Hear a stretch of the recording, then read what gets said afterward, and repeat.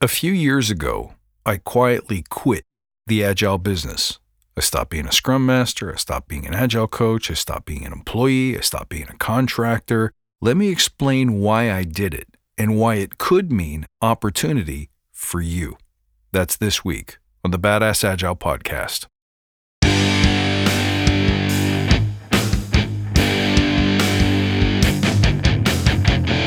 Greetings, team.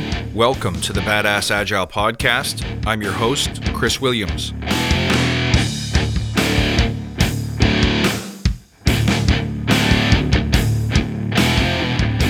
Hi there. Welcome. I'm happy to see you. I have great news for you. This is a time of massive opportunity in the Agile space. I want to explain how and why to you so that you can hopefully leverage it if you're interested. But first, let's take a moment to remember why we're here. To create an elite tribe of leaders who truly serve their clients and communities by doing what matters and what works, relentlessly chasing value and excellence like a badass. There's so many resources out there about what you need to do to be agile, but we're focused on who you need to become in order to lead teams. So let's hammer down those fundamentals to create a truly unique and powerful force in this industry. If you love this episode, all you got to do is tell your friends. All right, so I stopped coaching technical teams a long time ago, and I've stopped coaching agile teams almost altogether rather recently. There's a couple of reasons why I did that. I'm big on opportunity. I'm big on being able to serve my clients based on what's happening in the industry in the present moment. Where's the need? Where's the demand? And most importantly, I get really excited creating new solutions and new pathways that didn't exist before. So let me explain what led to that decision. And if you follow along with my logic and most importantly with my passion for what I do, if this resonates with you, this may help you or guide you into a more exciting and fulfilling future.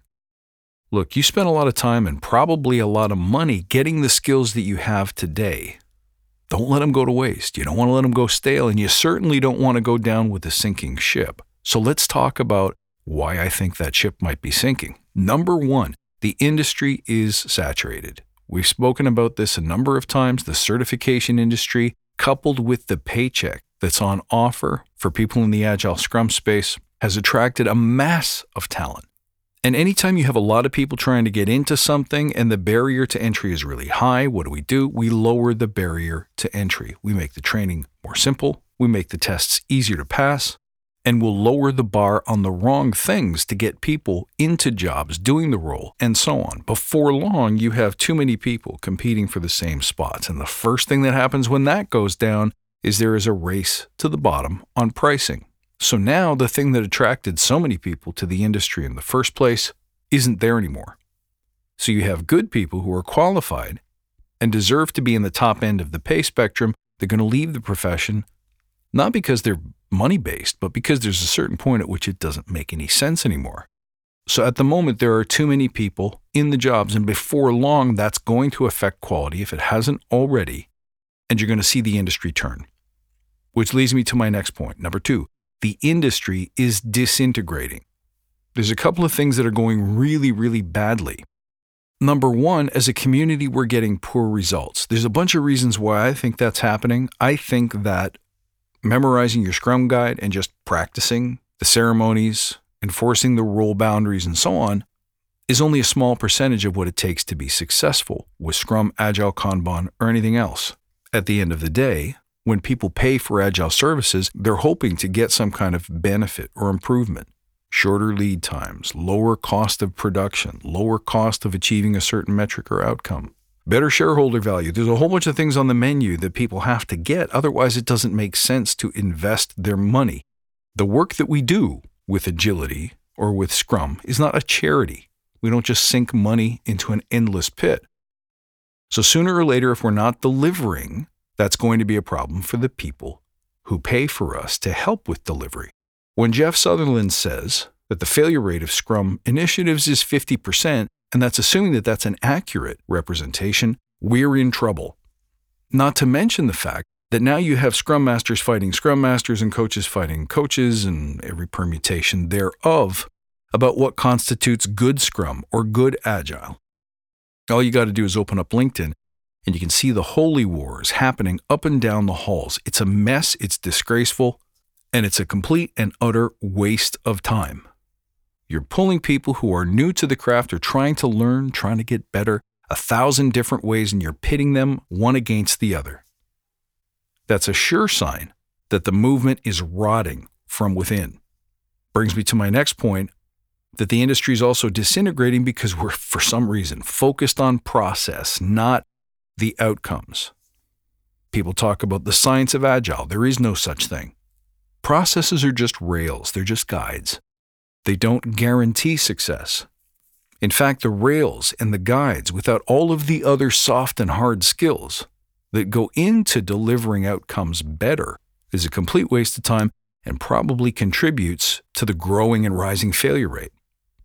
I see people talking about having a Star Wars retrospective, and, I talk to the people who go through these things and pay for you to go through these things, and people feel like they're being treated like children. They don't understand why this feels more like a playground and less like a professional setting, a group of people working together to achieve important business results. If you think about it, we're acting against the manifesto. So the manifesto says people over processes. Well, we're favoring the processes and we're focusing on bended knee on how to do that process right, and we're deepening our explanations of the process. And then as for the people side, we're spitting at each other on social media. It's unbelievable, it's inappropriate, and it's like watching the Titanic sink. All you can do is sit back, gasp, and go, oh my God, what have we done? And what about comprehensive documentation? How many essays have been written about the best way to do X? The neuroscience of having your stand up at 9:45 instead of 9:30, on and on and on and on and on. We're overthinking, we're over-documenting. And I'll tell you the one thing we're not doing, we're not delivering working software, much less anything else.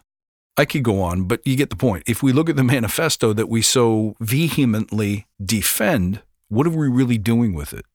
Are we actually living it? Not at all. Take a good hard look. So something else is at play. And the next step is one of two things. Either we break it and rebuild it better, or you're going to see more attempts to centralize and create a single authority about the right way to do all this stuff. And that's when the whole thing eventually crashes and burns, because at the moment, our track record is crap. Sorry, 60% failure rate is not something to be proud of. And if we keep doing that, if we keep failing at a 60% rate, our reputation is going to crash and burn too. And soon enough, the mere name Scrum Master will have the same ring to it as an efficiency expert. People will hear it and they're just going to giggle and go, yeah, I remember those. Here's another part of the problem, is that the industry has changed, particularly with COVID-19, but also with recent technological advances, cultural changes, and so on. The way that we work has been completely turned on its head, and I don't think it's ever going to go back fully to the way it was before. People value different things. People want to focus differently. They're finding that there's different ways to make impact, and technology makes that possible. In my view, the most important thing that's happened is that Agile is no longer a software-only concern. But if we take the principles and some of the practices of Scrum and Lean and Kanban and so on and apply them deftly, we can help so many other parts of the organization succeed and work better, working in a way that's more humane, working in a way that is more efficient, working in a way that's more effective. We just get better at getting stuff done. And I still believe in twice the work, half the time. I think that's a great aspiration. Only if we use the time that we reclaim by implementing these processes or ideas, and the benefit accrues to the worker. Now you're onto something. And for me, I get to use Agile values and Scrum principles and processes every day to get to done things sooner. I get my customers what they want much, much, much faster without sacrificing quality, without sacrificing inclusion. In fact, my teams feel happier, more enabled, more empowered. They enjoy their work more. They're more fulfilled because they're doing things that are meaningful to them in a way that is less wasteful, using a set of ideals that still make sense. But I don't do that in the context of being a full-time employee at a bank, doing Scrum the way the bank thinks is most appropriate. Because I'm no longer an employee or even a contractor to big organizations, I bring my kind of service to the customers who need it, whether that's individuals, whether that's companies. And I do it using a model where I'm not nested inside projects, but providing value by letting teams find their own model that works for them, that honors their individual and collective values. And let me tell you, it's exciting work because I get to transform and change and enable and empower people every day that I'm working. But see, Agile hasn't caught up to that yet. Nothing in Agile addresses the current state of work in 2023. It was designed in a time when things were different. We simply sucked at delivering software because we took too much time in analysis and chartering and business cases and not enough time building things that customers could put their fingers on and test.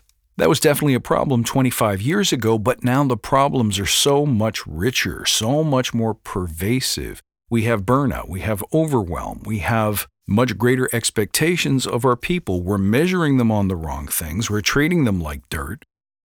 Big organizations, in their quest to be big, to dominate the space, have become slow and clunky and unable to respond to market changes quickly.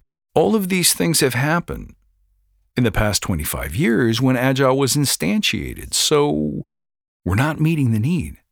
We're not touching the hearts and souls of people in the marketplace right now. We're not helping. And I'm sorry to say this, even though most Agilists initially came from a software engineering background, I truly believe that the spirit of agility and the spirit of Scrum is helping. So guess what? We're not helping people anymore. So not only are we going to disappoint our customers at a rate that exceeds 60% pretty soon, but we're also going to find ourselves bored and unfulfilled and uninspired in the work that we do. But if you look carefully, the opportunities are golden because no one seems to be able to address these gaps and these needs. It's almost as if we're sitting around waiting for the next person to write the next manifesto, to frame the new opportunity in a way that connects with the people that we serve, in a way that's sellable in the marketplace. Nobody is moving on this stuff. I feel like I'm a bit all alone out there. People are reaching out to me and say, we need more courage. We need more certainty.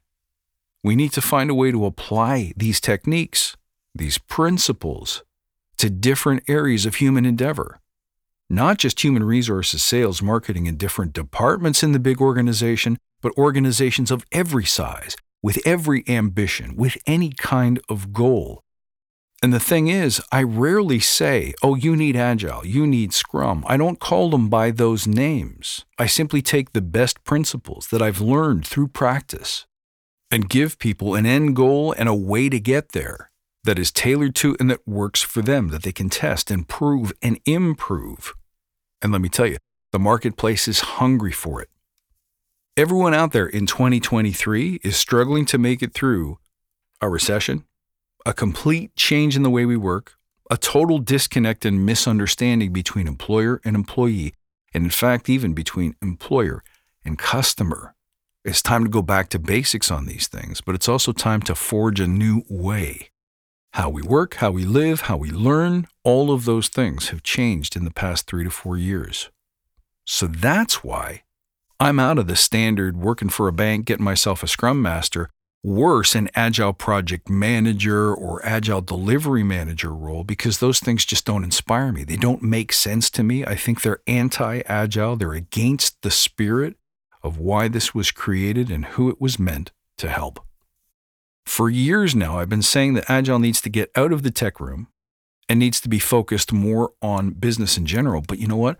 I think Agile is simply a means to solve our trickiest problems. Those could be social problems. They could be organizational problems. They could be people problems. They could be global problems. And you could be passionate about any of those or none of those. You could be passionate about the small organization, or you could be dying to find a way to make Agile work for large organizations at scale. Right now, none of the solutions that have been on the table work because they're missing the most important element, which is the cultural and mindset change that needs to happen in order for any of these practices to make sense. You can read and memorize and study the Scrum Guide all day long, but I'll say it again, that is not enough. So as this podcast progresses, I'm going to start talking about more and more of those universal things. There's plenty of people who can tell you how to do a retrospective well, and which method works, flip a coin. Try them both, see which one sticks. But you don't need me telling you those things anymore. If you want to have a prosperous future, if you want to have a fulfilling future, if you want to love what you do every day, you're going to have to get good at responding to the reality on the ground, the practical use case of agility in the world that we live in today. You do that, and the environment is rich with opportunities for you to do something filled with meaning, something that allows you to make true impact, maybe even heal the world. If you like this stuff and you want to be part of the movement, we're recruiting now for the summer edition of The Forge. Go to my website, badassagile.com/the-forge and get in contact with me. I'd love to hear from you. I want to thank you for being a listener. If you're still here, it's because this content resonates with you, and I thank you for raising your hand to be part of the solution, part of a better tomorrow. But most importantly, for becoming the biggest version of yourself that you can be. Hope this one inspired you. As always, reach out at badassagile.com. Find me on Instagram in the new Instagram threads @badassagile. And come find us in the Facebook Listener Lounge. Links for everything you need are in the show notes below. I thank you once again. I look forward to seeing you in the next episode. But until then, stay badass.